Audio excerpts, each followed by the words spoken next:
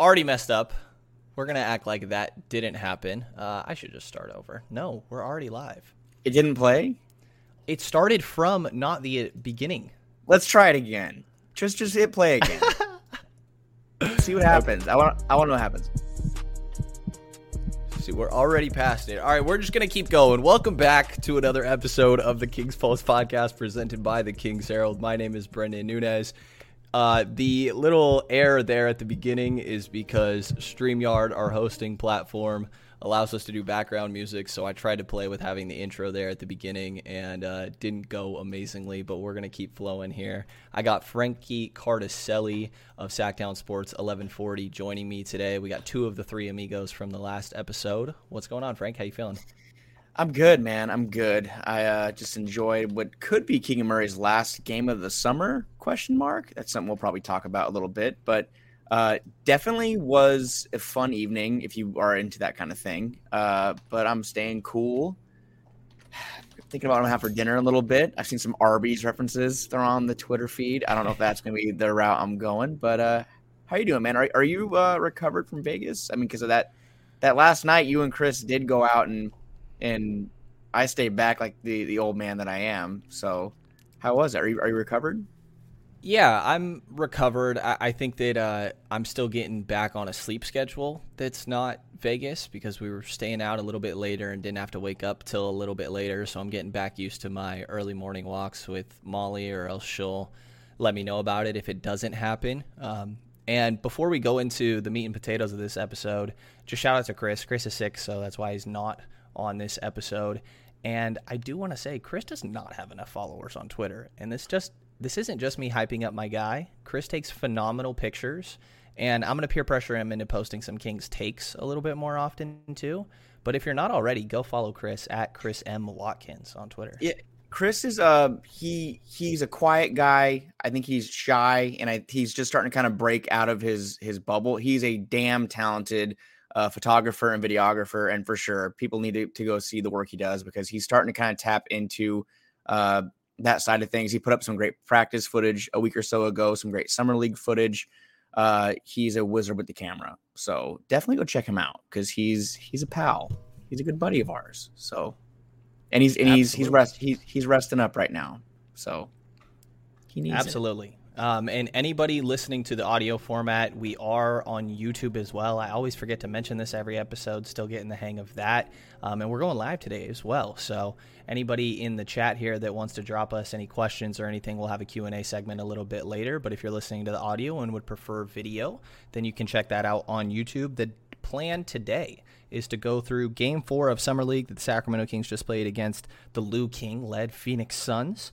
We're going to talk about the KZ Okpala edition, a little bit of this or that with some rotational guys, and then we have a Q&A segment that's going to be kind of how we wrap up this one. And just to start with this Game 4 that the Kings just played against the Suns in Las Vegas Summer League, maybe a little bit of a worry at the end there when the Kings couldn't buy a bucket to save their life with Keegan Murray on the bench. But what are some of your main takeaways, or what stood out the most to you, Frank, from this Suns and Kings game? Well, Keegan Murray has to start it. I mean, the guy has a 20-point, 10-rebound, double-double in 3 quarters, 22 minutes. I think we know, I think we kind of knew coming into tonight that he didn't really need to play tonight. He probably didn't need to play. I mean, obviously, retroactively, we can't really say that because you have to see him play to have this thought process. But he didn't really even need to play in Summer League is what I think. I think he is someone who now we know for sure is completely ready for the big stage this fall. And seeing him create the way that he can tonight. I mean, seeing that step in 3-pointer from about 32 feet was, I mean, I didn't know he had that in his bag. So it's pretty encouraging to see that it's not just a couple of games fluke. It's 6 out of 7 games. He has topped the 20-point mark. The one game he didn't was that second night there in San Francisco, had 9 and 9. So even when he's having a bad night, he's creating and producing other ways. So that's obviously my biggest takeaway of the whole summer, really, is that I'm excited about Keegan Murray. And basically, it's just, how can you not be excited right now? I mean, but before I get into the next things, I have a couple more things too. I mean, I know you do too, but let's just start with Keegan. I mean, were you even surprised? Or at this point, is it not surprising? Is it just kind of, even when he's having a quiet night, quote unquote quiet night, you look at the box score, through a quarter or two, and he's already flirting with a double-double. Is that like surprising to you, or do you just kind of come to expect that? It's like weirdly a little bit of both. I don't expect the extent of the numbers that he puts up, or at least I was expecting him to put up numbers, but there's at least 1, 2, 3 plays a game where I'm like, that's a little different. You mentioned that ridiculously deep three. He had that shot at the end of the first quarter that was just like phenomenal footwork, and he hit super contested over 1 or 2 Phoenix defenders. There's been some moments that he's creating off the dribble that we've seen in some of these games. The Indiana game, I think he had back-to-back possessions of doing that offensively that really stood out to me. So I think that the way that he's been able to create some of these looks has surprised me at times, but I mean, this is kind of what Keegan did at college too. I don't know that I thought it would instantly happen in Summer League, and I'm really, really close to saying that I think his ceiling is maybe a little bit higher than what I had initially thought. What was that initially? I just didn't think he would make an All-Star game, I guess is a way to say it. And now I am starting to think that he could, sneak into 1 or 2 throughout his career. I don't think he's a perennial All-Star or anything like that, but I think it's potentially in the cards, and I don't know that I would have said that before. But I was supposed to not be saying this yet, Frank, and you just pulled it out of me because it is Summer League, and I feel like I should calm down, I know, but it just seems to me, and I'm not trying to have it be like a King's cop-out. It just, to me, I don't want to say it's different, but the way that he's doing it just seems so, I don't want to say unimpressive, but it's just effortless, maybe is the right word, because imagine him in the lineup with Fox and Sabonis and with Harrison Barnes if he's still around, which I believe at this point he will be unless they make a big move. But he's not taking the ball and playing hero ball or anything. He's only created kind of off of one-on-one or on his own maybe a handful of times, and today was one of them where shot clock's winding down. He had to kind of step in and take that long three. That doesn't happen too much with him. And it's not like we're seeing this again. I said hero ball, but I just kind of want to reemphasize it because that's what usually you see in Summer League. Guys that are the top 4 or 5 pick kind of taking over and trying to do too much. And he's not doing too much. He's doing the perfect amount. 8 of 14 from the field today, 4 of 8. He's a catch and shoot threat. He's someone who has I'll say a little bit of ability to create on his own. And that's impressive to me that he has so much room to grow, but he still is a far ways along already as it is, as a rookie. So that's kind of like the fun part of it, that we get to have someone come in who, in my mind, is probably the leading candidate to start at the power forward position or small forward, whichever one Harrison Barnes is not playing come opening night. But it's just, I feel good about it. I feel real good about it. Absolutely. Anybody on YouTube is going to see me occasionally highlighting comments here as people kind of start to filter in, and we'll have a Q&A segment a little bit later. I see somebody asking about a starting lineup or if Keegan should be playing next game. We're going to get to those specific questions we've already had asked a little bit later. The other thing that I've seen with Keegan, while I have been intrigued of maybe there is more upside because of that self-creation flashes that you've kind of touched about, I also think that there's been a handful of moments where it's like it's really easy to see how this works with Fox and Sabonis. There's a lot of dribble handoffs going on with Neemias Queta, and it's like, okay, if that's Sabonis, this is just working even more smooth. There's been a handful of back cuts where Keegan's reacting to guys kind of top blocking and worried about him from beyond the perimeter, and there's a couple back cuts that maybe he's not getting the pass that he could, and Sabonis is going to hit those. Like, we're seeing Keegan do this as a number one option, that the defenses are so keyed in on him when he's going to be the 3rd or 4th guy out there on Sacramento's roster. So it's just like so easy to see how this clicks right away. The one other guy, do you have anything else on Keegan before I move on to some of the other guys that we saw? No, just I don't know if you wanted to have this be a separate conversation later, but he's done, right? I mean, he hasn't played in the 4th quarter. I don't think he needs to play tomorrow. I mean, I think it'd be fun if Jabari Smith and Keegan play each other, but I'd imagine both are probably going to be inactive for I don't want to say meaningless, but they're not playing for anything tomorrow. So I would say, to me, I would believe he's not going to play. Not playing in the 4th quarter has me believing he's not playing tomorrow. Are you in the same camp? I think so, But I don't really know. Like, he really can win Summer League MVP. And he might already be the favorite. Shouldn't he already be it? I mean, Cam Thomas had a great summer for sure. But maybe we see like a co-MVP situation again. I think it's what happened last year, right? Cam Thomas and Davion Mitchell both got that, I believe. Is it Cam Thomas again? That's right. Is he doing it again this summer? Yeah, he's doing it again this summer. Yeah, he's a second-year guy. And I think he already won the broadcast today. He already has one. Give it to somebody else. Get one. I'm absolutely with you. No, I think that Keegan's up there. I think Quentin Grimes is the other one that's talked about a lot. I haven't caught the most New York games, admittedly, or when I do, I'm just watching Daquan Jeffries on that roster because, of course.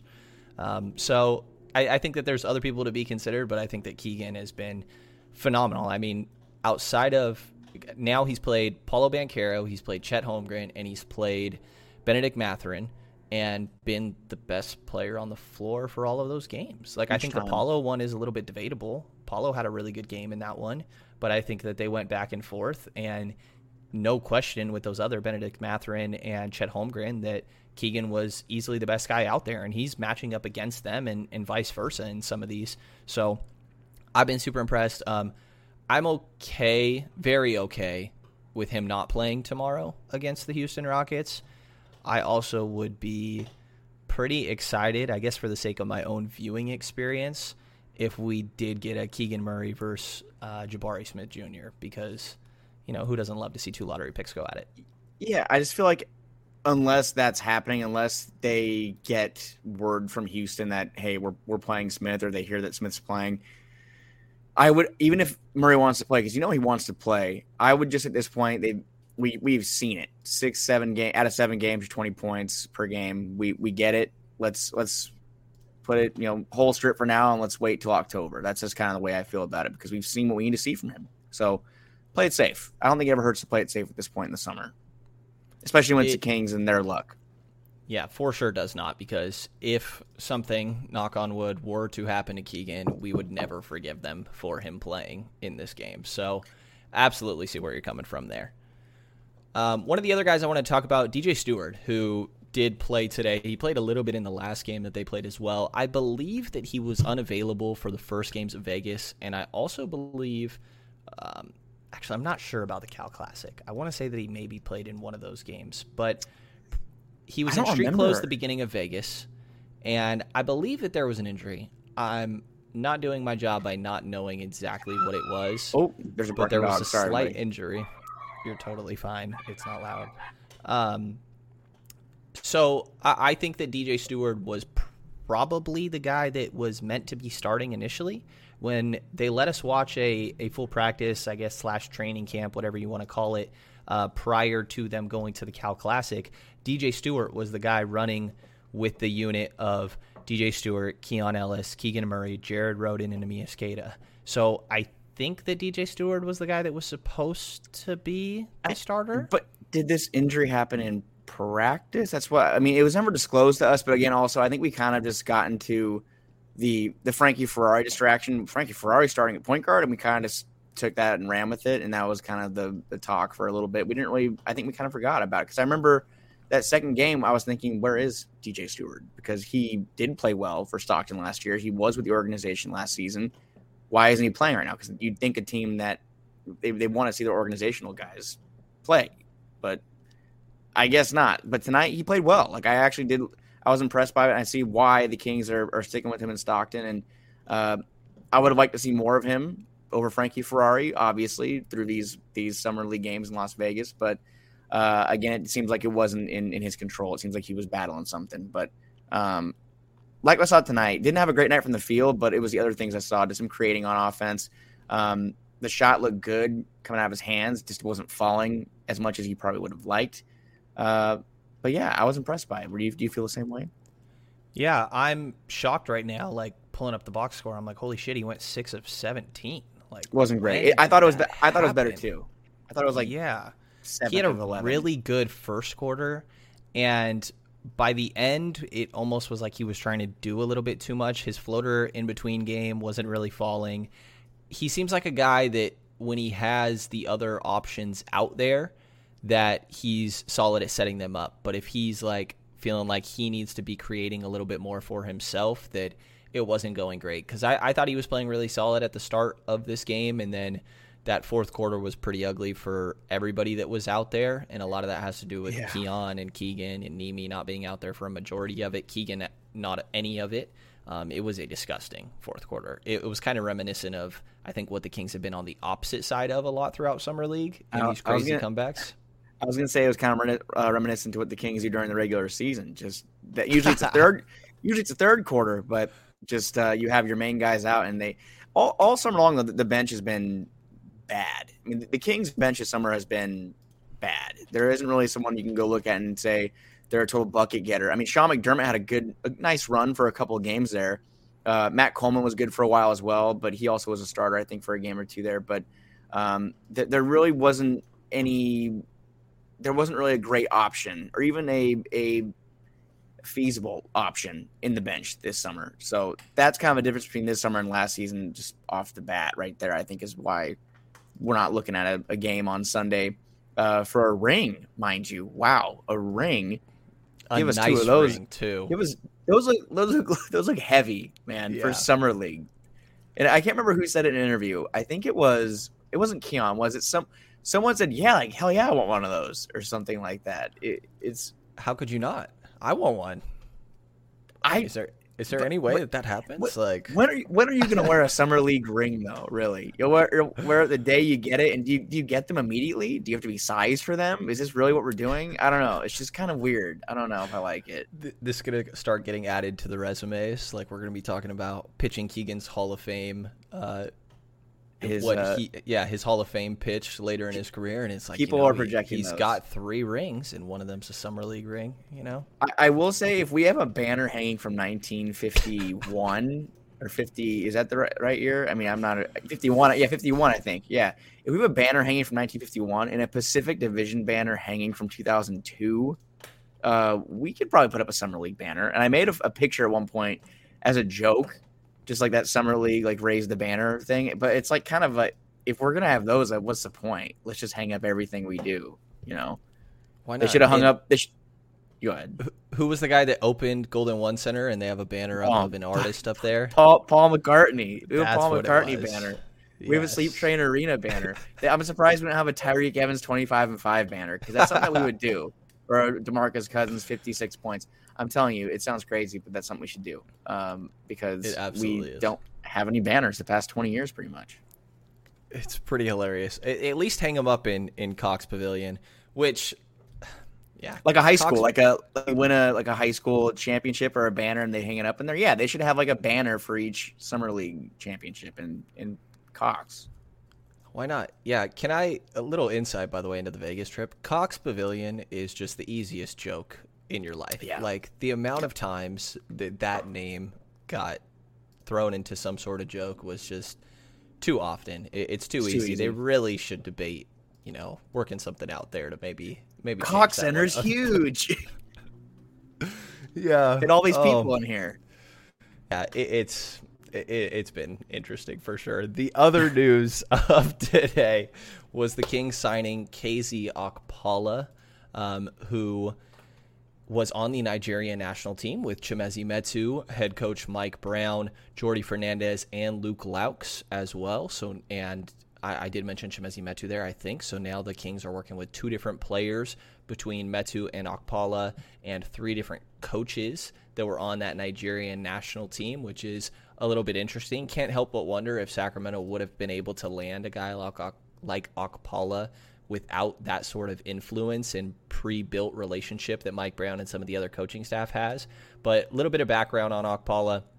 32nd overall pick in the 2019 draft. He's 6'8". I've seen him at 6'9" in some places with a 7'2" wingspan, and he's just 23 years old. He spent 3 years with the Miami Heat and could never really break their rotation. I went back and watched a little bit of the USA and Nigerian, I think it's technically called a friendly because it was like a warm-up in a way for the was that FIBA, or it's actually the Olympics that was. And I think that Drew, that local guy, I think it is on Twitter, did a little film thread of it as well, so you can check it out. I love that guy, by the way. That guy, He is hilarious. his videos, oh my goodness. And that's where the Arby's craze comes from. Kings fans are turning Yes. like an Arby's fan base because Drew's leading the charge, man. So Arby's should cut him a check. And the whole Adin Alberto's, like, have you noticed that all of those restaurants are spelled differently in different places? Like, I have one near me. I definitely had one of their breakfast sandwich burritos really? this morning. The name is spelled differently at every single one of the places. Like, I swear they just ordered the wrong amount of letters. Yes. Or is it like the Mandela effect, like the Burstein, Bears, and stuff like that, where you think I'm it is? pretty sure. I'm pretty sure I've looked this up. I'm gonna have someone fact check me on this pod and let me know because I'm very curious. But I'm pretty sure that is the case. But yes, Drew uploaded some clips from that USA and Nigeria game, and you can kind of see the way that Mike Brown is using Okpala to guard Damian Lillard, like the versatility that Okpala has on the defensive end. Mike Brown even said he thinks he has Defensive Player of the Year potential, which who knows how much is lip service and hyping up his guys. You know, I'm not sitting there saying that. That's for sure. But it's telling that he was starting on that team and playing a significant role. The issue with Okpala is his offensive game. He was 5'10" his freshman year of high school, so he has guard skills that slowly developed or stuck along as he continued to grow. And it's almost like these dribble handoffs and okay at putting the ball on the deck, and he has good athleticism and the length that I mentioned of a 7'2" wingspan for finishing. Like, I think in transition he could be all right. It's the jump shot that is not the prettiest looking thing. No. And Chris Haynes was the one that reported that the Kings signed him to a 2-year deal. What is your initial reaction, Frank, to seeing KZ Okpala joining the roster? I mean, obviously, I don't think a lot of us knew too much about him coming into today, but like you, I spent some time kind of looking at some film. I watched the tape. Shout out Luke Walton. I watched the tape, looked at some things. Obviously, his length is going to be very needed on this team. They don't have a backup small forward right now. Technically, he is it, which is kind of it's not the most attractive backup because, like you said, you want to have more of a scoring punch. I get that, but I like the idea of him being a specialist or being someone that can play on a matchup basis, like a need-to-need basis. But he is 23, and the Kings do have a very good coaching staff. Now they do. I mean, on paper, it's a good coaching staff. They can hopefully work with him. Maybe Sabonis can get him in touch with Lethal Shooter because his workout videos have been crazy, which I don't know when we're going to talk about that, by the way. Domantas Sabonis' workout videos and shooting videos this summer have been, I mean, it's kind of not the Hoodie Mellow, it's not in the Hoodie Mellow range, but in Kings fandom lore, it's like Sabonis' shot, he might really be something big this year. So maybe KZ can get in touch with those guys, but it's a good move for it's a young player to come into a young core, because I've said it before. I think we talked about it over the weekend in Vegas, how the Kings are kind of back into that, not quite the super team just young discussion, but they now have a young core again. And there's some guys that are drafted and that they've had. There's some guys they've traded for and some guys they've signed. Because we look at Sabonis, Fox, Sabonis being the oldest, Sabonis, Fox, Davion Mitchell, Keegan Murray. You bring in a guy like KZ to come fit in with Monk and Herter, guys they just brought in. I like that idea of the fact that they have these guys that are under contract for multiple seasons and they can kind of grow together, because that's what this team needs to do. They need to not go through 1 year and blow things up. Have young guys that aren't exactly polished like KZ. He's not polished by any means, but give him a chance to grow together, because given a year or two, maybe this guy can grow into someone to be a real rotation piece. But right now, what he is a lengthy defender who can defend the 3 through 5. He played mostly power forward and a little bit of center last year, which I found a little surprising, because I think some people are kind of pegging him as a small forward, but that's not really the case. So how do you see him as someone that's going to be power forward depth, or do you see him as someone that's supposed to be at the 3, or does it really matter? Is he like interchangeable? Yeah, it's interesting. I think that more often than not, I define positions by who you guard and your defensive capabilities. And with that for Okpala, it's interesting. Like you said, I spent some time watching a little bit of Miami stuff from last year, and I was surprised to see him playing the 5-2. A lot of those times, like PJ Tucker's out there too, and it's like they kind of share responsibilities a little bit as a 5. But I don't know, man. Like, I think that he could be used even to guard like point of attack for some of these guards. Like, I think he might be the second best guy after Davion at doing that on this roster. Well, shout out Keon Ellis, of course, but it's what we make it 25 minutes. 25 minutes without you giving him some love. Yeah, it's a matter of time. We're getting there. I'm sure he's on your list. Yeah, I mean, but weirdly, offensively is something that I think you have to think about Okpala's position, because he does kind of work as a 5 on that end. Like, I saw him in the dunker spot a lot, and again, running those dribble handoffs, like kind of functioning as a big. So unless he can clean that 3-point shot up, which he shot the ball pretty well as last year at Stanford, also talked about as an extremely bright person. Like, there was a great Sam Vecini piece in The Athletic from the 2019 draft that I encourage everybody to go and check out, where it explains KZ kind of having to talk to his parents and explain that he wants to pursue basketball full time because they were always huge on education. He was taking AP courses during his time at Stanford, and there was also like a complication of he got benched for a portion of his first year at Stanford because his grades weren't quite up to par for Stanford standards. So I'm guessing he had like what, a 3.7 instead of a 4.1? I think it was a C- in this one course, which to be fair is not great. But I think the fact that he's trying to take AP courses while pursuing the NBA and a professional basketball player and going to Stanford, it does say a lot. Like he's talked about as an extremely intelligent person as well. So that's intriguing. And I've been really, I think, harsh on the Kings for saying that they don't have any upside swings on this roster. And I think that is what Okpala is, somebody that like you can cling on to the little flashes and be like, man, maybe there's something here in a little bit. He's only 23, and I think upside swings on these wing forward type talents is intriguing to me. Somebody says in the chat, basically a younger Mo Harkless. I've seen that a couple times. I think it's kind of accurate. I'm okay with that because I wanted so badly Mo Harkless to be Mo Harkless for his whole Kings tenure, and it just never really happened. Like I really wanted him to be that guy that we saw in Portland, and it just never worked out that way. So if he can come and be 2016, 2015 Mo Harkless, that is exactly what the Kings need. The Kings need that kind of guy who can play 3-4, defend 3-5, and have some athleticism and maybe a little bit of potential to have that shot grow. Because you have to have a little bit of an offensive game in today's NBA, at least a little bit and somewhat. And I know that he was a player there for Miami for a minute. So he comes from a winning program. He comes from SPO. Like he's going to come in and he'll have a little bit of a basketball background. And that's a good get for Monte McNair. He's trying to build this roster, like you said, with guys that have high upside. Because who was the last Kings player that we had that we talked about that the Kings had, not we. Who's the last player the Kings had that was kind of similar? Like Robert Woodard, I think. Hell yes, Frank. It wasn't even you to say it. Yes. I said the other name that you love. Bobby Woodard was the last Kings player that you looked at and said, if he could just figure it out on offense, he's going to be something else. And it just never happened. I was so excited at that San Antonio game when I realized Robert Woodard was playing. It was ridiculous. I think that was the Chet game also. I forget who it was. It was some lottery pick matchup, and I was like, holy shit, Robert Woodard's out here. And I just thought I think it was the Spurs and Celtics game we watched. I don't know. We saw a lot of people. I guess that game we watched Justin Jackson play. He had 24 points or something, but we left early. Yeah.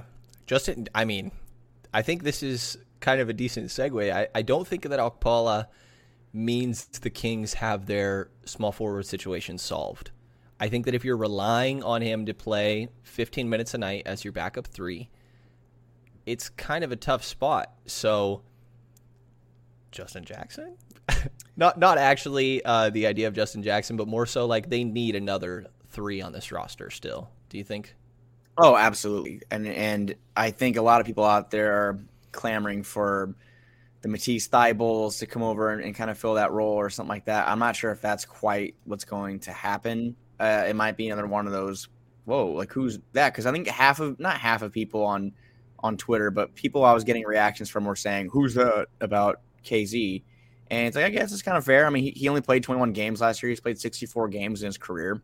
So I don't think he's a household name by any means. And there's going to probably be a couple more of those players that Monty McNair is going to kick the tires on before he makes that decision. But if the Kings roll in the next season and they want to kind of go with Terrence Davis as their backup 3, that's a little undersized for my liking. I think they need to bring in one more 6'7", 6'8", 6'9" even range wing, because they aren't a total complete roster right now. I think that having that one other move can make them that much more polished. Because if you look at the guards, in my mind, the guards are set.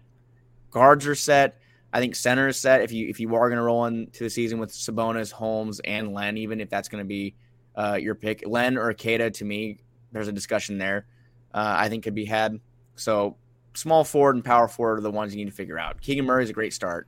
If Harrison Barnes is around, that's a great start too. Trey Lyles back in the fold, sweet. But the small forward in particular is the number one area of need on this team.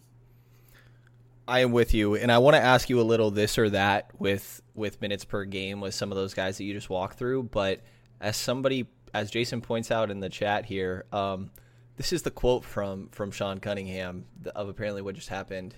Sean Cunningham tweeted, Neemias Queta received stitches in his lip following the slam into the media table that fortunately did not kill me or my laptop and camera. Somehow that table survived too. Holy shit. Sean, we need to see this footage, first of all. Did he get the footy? I hope so. And we're going to find out. What the hell? I guess Queta was not happy with his play. I'm assuming that that's what it was about. Wow. Or did he go for a loose ball at some point in the game that we missed? I don't know. Or was he really angry? I mean, he had a good game. I was about to say that my other takeaway was he had a nice bounce back. He had a rough 23rd birthday. He had 1 point. Not great. Tonight, double-double. I mean, what more do you want? Yeah, what the hell? Shocked by that one. God, right after we leave and everything gets good, you know? Okay, well, as we wait for a Sean Cunningham update at some point and pray that there's video of that, you're going to do a little this or that. And I have 2 different options here for you. And the first one I'm starting with, it has to do with both of the two-way guys. And the first one we're going to do, who would you rather see get more minutes per game or just more minutes with the Sacramento team this season?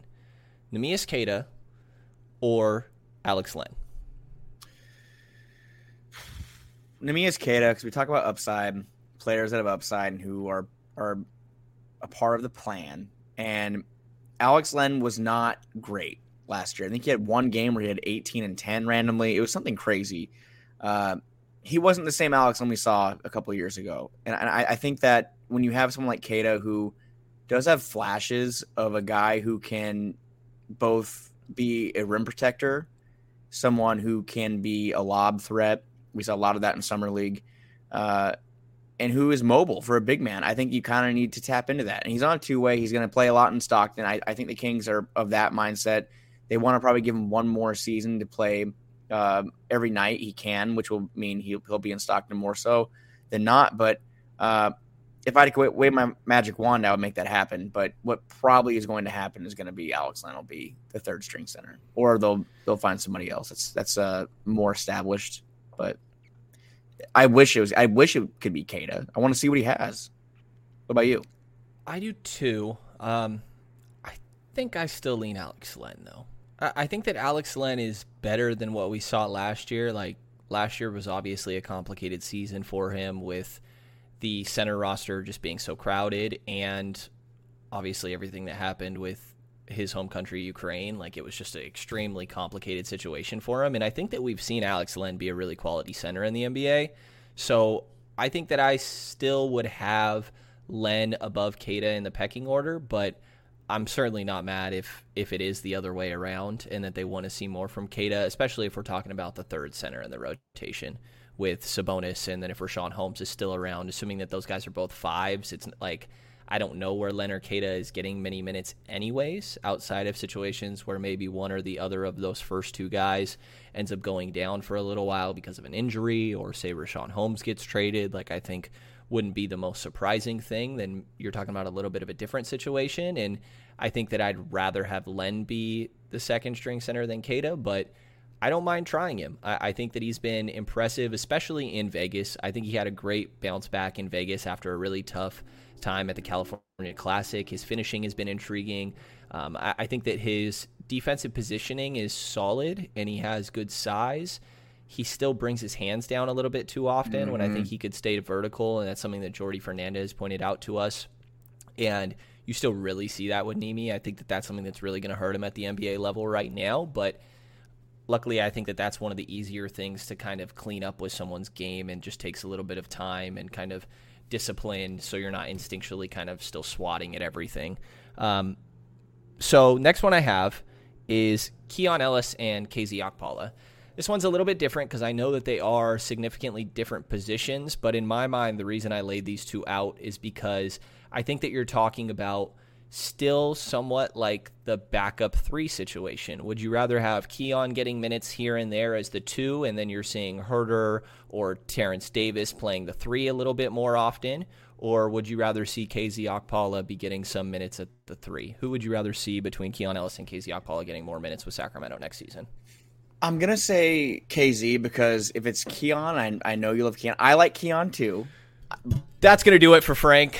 But I'll see you guys later. But if we're seeing Keon, it means something bad happened to one of the Kings' top 4 guards, De'Aaron Fox, Davion Mitchell, Kevin Huerter, Malik Monk. If we're seeing Keon Ellis, there's a good probability that one of those guys is injured. And for that, I'm going to say KZ because also KZ just matches that position of need. If KZ can come out and he can be a difference maker next season, or if he does come out into training camp and they don't make another move as the starting 3, or sorry, bench 3, and he is the bench 3 going in and he can turn some heads, I'm all for that. So right now I'm more inclined to go with KZ just because, again, position of need, Kings need length, but Keon, I've been very impressed with him this summer. I mean, that picture of the Bobby Jackson, the deflections, that was a great catch, by the way, because you were saying you wish that someone was keeping track of it.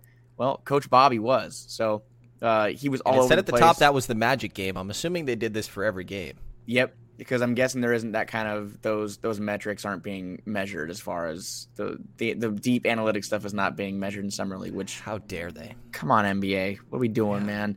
It's 2022. So I like Keon Ellis's game, and I hope that he does get a crack at an NBA rotation at some point. Hopefully here. But with the way he plays defense, I'm sure he will sooner than later. But I have to go with KZ for the time being. This is going to be a shocker. So do I. Wow. It's just positionally. What? I know. Well, it's just because, Keon's obviously going to get his opportunity. Keon's not going to talk to you next time we're at practice, man.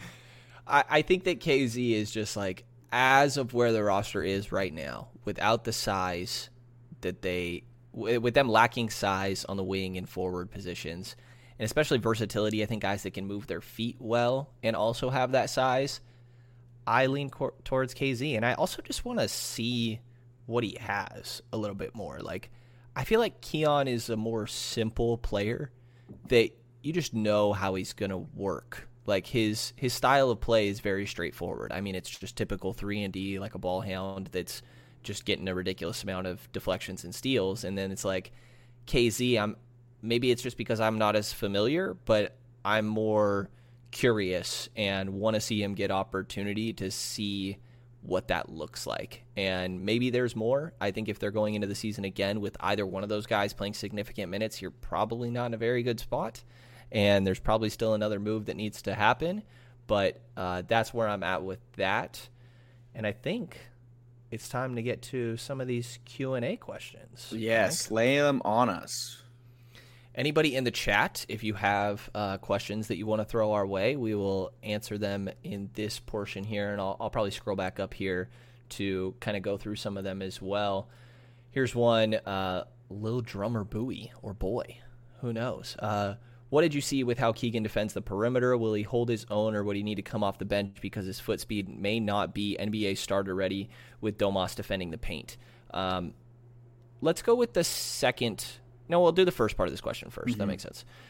What have you thought of Keegan defensively? Because I've kind of, while I've been very impressed with him offensively, I've kind of been a little bit underwhelmed defensively. I didn't think he was going to come in and be a difference maker on that end. I thought he could just be part of a good defense, but not somebody that makes your defense good.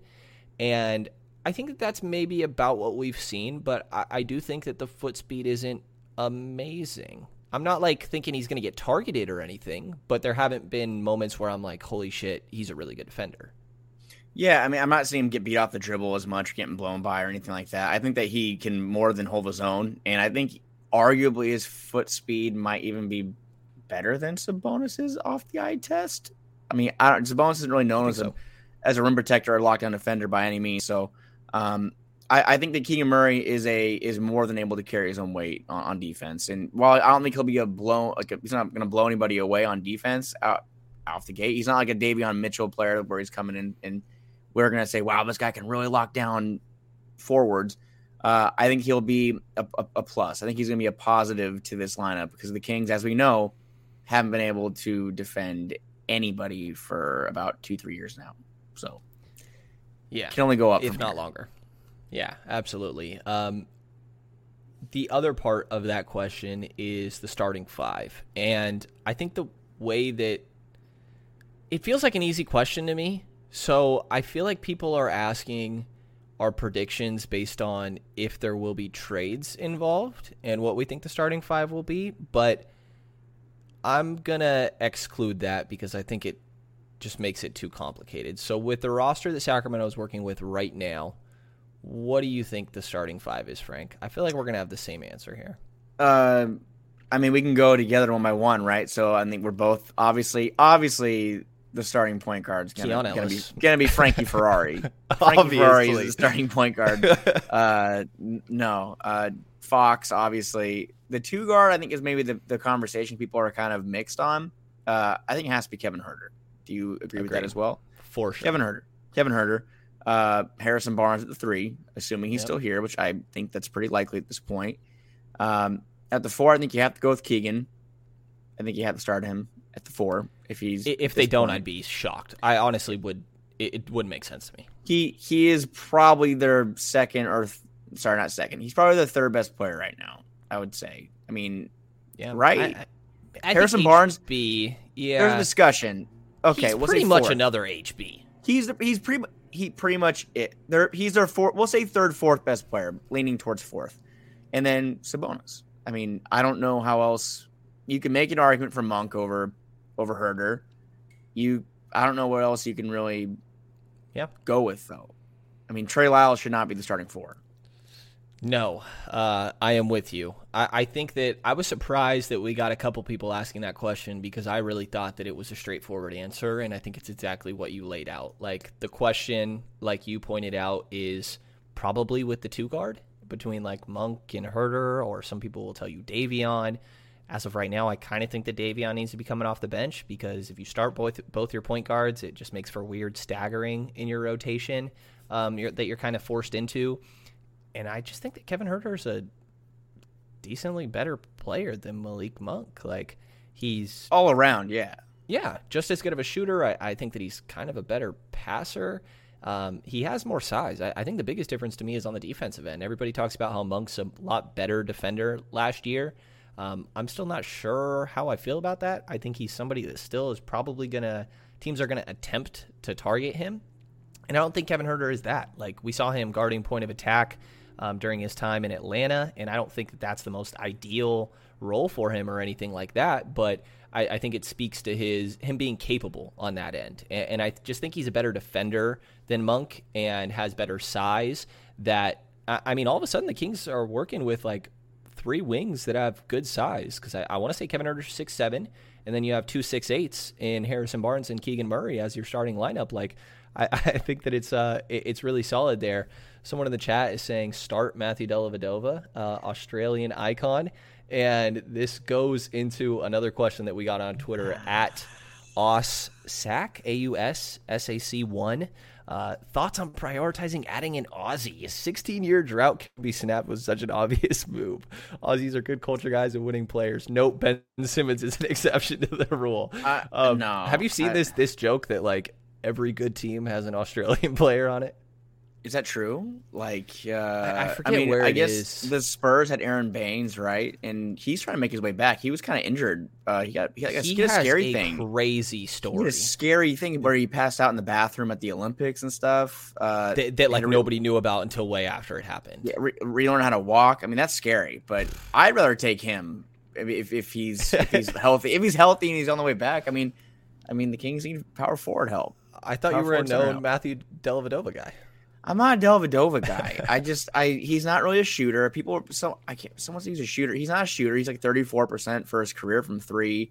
He's like 37% from the field for his career. I mean, he's not a shooter. He's just a guy that's going to be a pesky like presence. And the Kings could use someone like that, sure. But I hope they use a roster spot on someone else. That's just my thought process. Sorry, not to offend the great country / continent of Australia, but not a Dellavedova guy. I'm not the biggest Dellavedova guy either. I'd be okay with it. Like, it's third string point guard. I'm really not all that worried. Like, I think the fact that the Kings' third string point guard options right now are Matthew Dellavedova, Quinn Cook. Who knows if Dennis Smith Jr. is part of that? His jump shot was very interesting in that workout video. It's very interesting. I don't know how to feel about it. But that being your third string point guard options, I'm fine with. That is a solid group for a third-string point guard. I did not mention Shabazz Muhammad because I still do not understand why he was a part of that grouping. I mean, I'd probably say the KZ move takes them out of the Shabazz Muhammad market because they did bring in a small forward / power. The market, it's a hot market. It's there's the Kevin Durant trade market, and then there's the Shabazz Muhammad free agent market. So, yeah, that definitely exists for sure. Let's see, who are your day one starting five? We already touched on that from Rusty Lower on Twitter as well. Devin Hestand at ATC on Twitter. Stop it. I already know this one. Better under the radar prospect, Frank. Keon Ellis or Good and Plenty's? What's more underrated? I'm not going to get into this right now. this guy, we're in Las Vegas. We're in Las Vegas, Nevada. Sin City. And this man, like a 72-year-old that's about to watch Deal or No Deal or something, puts Good and Plenty in the fridge. So I have to go into the fridge when I'm trying to get my carrots. Thank you. And see Good and Plenty. Frank, what's worse, Good and Plenty's or carrots, dude? I don't know.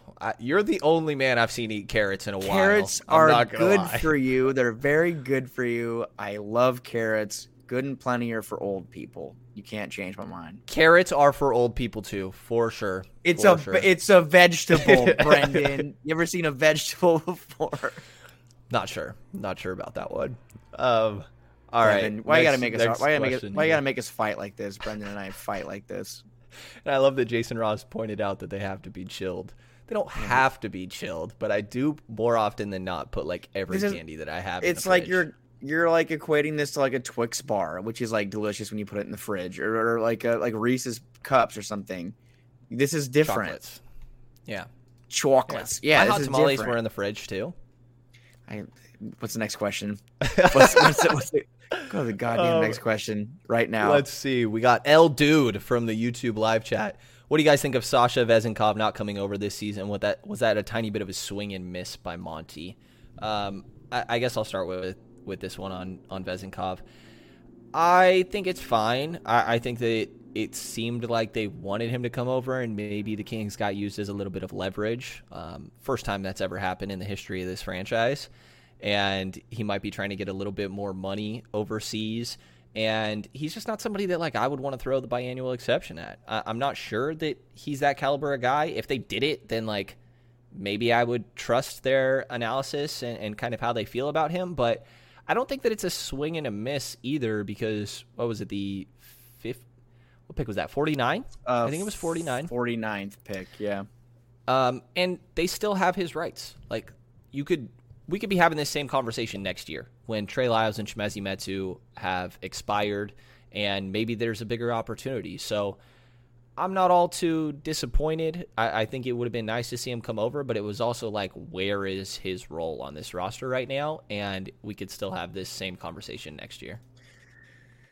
Yeah, like would it have been fun? Yeah, it would have been fun. But I guess he kind of used the NBA interest to his advantage, and he got a little bit of a raise over there in Greece. And he, like you said, they have the rights, and I think he'll be someone that will be in a Kings jersey sooner than later.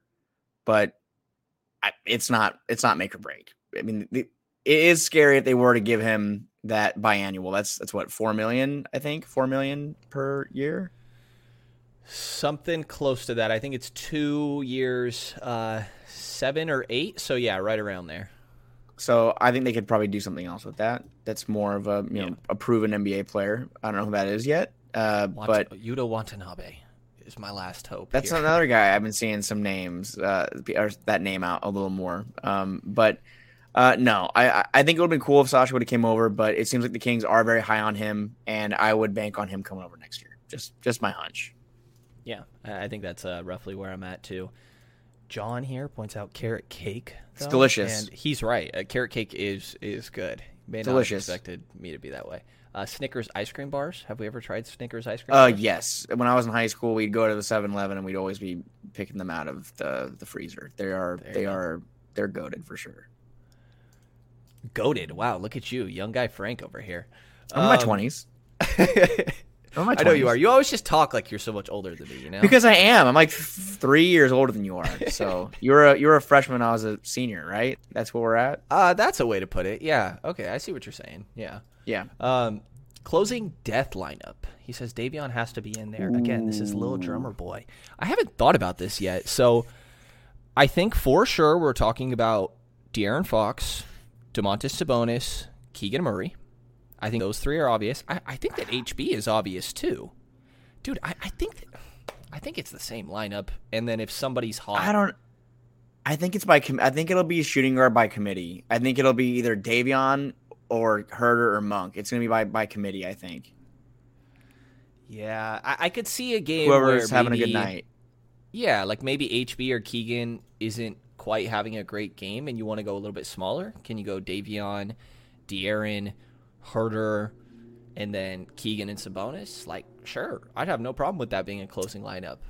I think that HB is probably going to want to be out there and should There's no chance he's not out. Right? Fox, Sabonis, and Barnes are for sure out there. I'd imagine there's an argument. I mean, if Keegan comes out and looks like Marvin Bagley the fourth, I mean, that's going to be an issue. But I don't think that's going to be the problem. I'll knock on one for that one. Don't need that. I do think that the shooting guard is going to be like a rotating kind of thing. But yeah, it could be Davion. I can see it. Like if the Kings are playing Portland and Davion's doing a great job on Dame, I could see Davion staying on the floor and Herder or Monk not being in. I don't know. It's just I totally see where there's going to be games where it's like, shit, Davion has to be out there because he's just hounding Damian Lillard or Chris Paul and really like giving somebody fits. So I don't know, but like talking about this, and this is all just still in theory right now, it's a good option, a good problem to have that I don't think we ever would have been talking about last season. It's like, man, I don't even know how we can figure out the closing lineup because last year it was, damn, what the hell is this? Chris, we shouted you out at the beginning of this, man. We're giving you time to recover. You're healing. He said TFTI. I love it. Yeah, so I think that it's a good problem to have because the problem going into last season was what the hell is the closing five because there's only 4 players on this roster that probably deserve to be in a closing lineup. So it's a solid problem to have for sure. Let's see. I think I have one other one that I got to find really quick here before I go to our little overtime question that's here as well. What scenario? It's getting dark in here. Is it dark in here real quick? Is it dark? No, you're okay. You're lighting up the room, Frank. I feel like I'm dark in here, but okay. Let's keep going. We're almost done here. Sorry, everybody. What scenario can we end up with OG to help facilitate KD Raps trade? I am just reading these for the first time. I think it's a tough one for the Kings to still try to be involved with any of those deals, and I think that never a breakthrough without you, Chris. Chris said this feels like a breakthrough episode. No way. Yes, and that was a hilarious reference to a previous YouTube comment that we talked about while we were in Vegas. Oh yeah, that's right. This was like a breakthrough episode. Maybe it was. Yeah. It would be a breakthrough if Chris was still here. Sorry, go through OG. I mean, yeah. I think more often than not, what people aren't going to want to hear is that, like, if you're getting OG, you might be giving up Keegan or Davion and I don't know, HB maybe or something. HB. And like, do they want complicated? Do they want that? I don't know. I don't. Number one, I don't at this point honestly see Kevin Durant being traded. Maybe a hot take. I don't think that the Nets are going to trade him. I think at this point, and watch tomorrow morning and trade breaks. But I just feel like at this point it's looking more unlikely as time passes. They're expecting so much in return, and it seems like it's not out there for them. People are just not wanting to give up a lot, but they're going to have to. It's Kevin freaking Durant. So I am with you. I love OG though, but yeah. Also, this is from @NotSockGod. Great name. It might be Frank. Mr. No Socks over here. Burner. Yeah. Yeah. Okay. I was comfortable in the Airbnb. We don't usually film our pods, and you know what? I'm not wearing socks right now either. What's up? It's 100 degrees. Wow. Yeah. I tried to get a feet cam for this one, guys, and it wasn't happening. Maybe in the next one. It's a reference to our last episode. Anybody unaware? We were all sitting on a couch, and Frank had the dogs out. What other question we got? It's 111 in Vegas. Let the dogs breathe, man. Ridiculous. Bunch of horse shit. You have to. One of the other questions that we got from a couple different people, including @NotSockGod, final move that we can see Monty make. Like, pretty much, do we think that HB or Richaun Holmes are moved? And I'll say I'm getting a little bit closer to thinking it's not going to happen. No. I would say right now, if I had to make a prediction, I think that Mike Brown really likes Richaun Holmes. Richaun was there for the introductory press conference. I think that we've, like, just in talking to people, I think we've come to hear and find that the organization does really like Richaun, and the fact that Brown is big on him is gonna hold some value there. So I think that he probably will stick around. HB, it's a tough one because he's inexpiring, and I think that there's interest there for an extension, or was interest there for an extension, but I just don't know. If the Kings aren't going to extend him, they should look to move him. It's simple as that. If they aren't going to extend him and he's not part of the long-term plan, they should look to move him. And if it's not today, it might be in February when his value is a little less. But if there's a more likely of the two to get moved, it's going to be HB. I think the same, but it's tough, right? Because they trade away HB, they need another HB. Like, they need the same position. We're already talking about how, like, they need a backup three, and I guess Okpala is that right now, but even him being, like, a consistent backup three isn't great. Like, I guess the idea would be that Keegan's playing the three, which I don't love, but that's fine. I also don't hate it. I think that we've seen moments where he has the capabilities of doing that. So I think that it's intriguing, and I'm kind of feeling more and more like Harrison might be on this roster at the beginning of next season. But also we heard Monty McNair say multiple times, unprovoked at the beginning of his introductory presser, like you said, that he doesn't think that they're done. So who knows? I'm really not going to be shocked either way. And honestly, I'm never been all too interested in being like an insider that's like telling you what I've heard and it's going to happen. This is just me guessing, not having heard anything. So for what it's worth. Last thing that we got, feet camera riot, by the way. The chat is demanding this. You don't want to see that. No, we don't. Yeah, please don't. No one wants to see that. My feet. My mom has referred to them as caveman feet since I was a kid, and they're not cute or anything. So, no, but they're breathing. I really was expecting a feet conversation in this episode for sure. Last one we got. I had an overtime segment that I wrote up, and I'm starting to bring this back. I was doing it for a little while and kind of fell out of it, but the idea for the overtime segment is a non-basketball question, just to kind of get to know our personalities a little bit more and kind of just joke around and be a little bit more loose. And this one comes from @MakersMisfits. With a loaf of bread, Frank. There's 4 options here.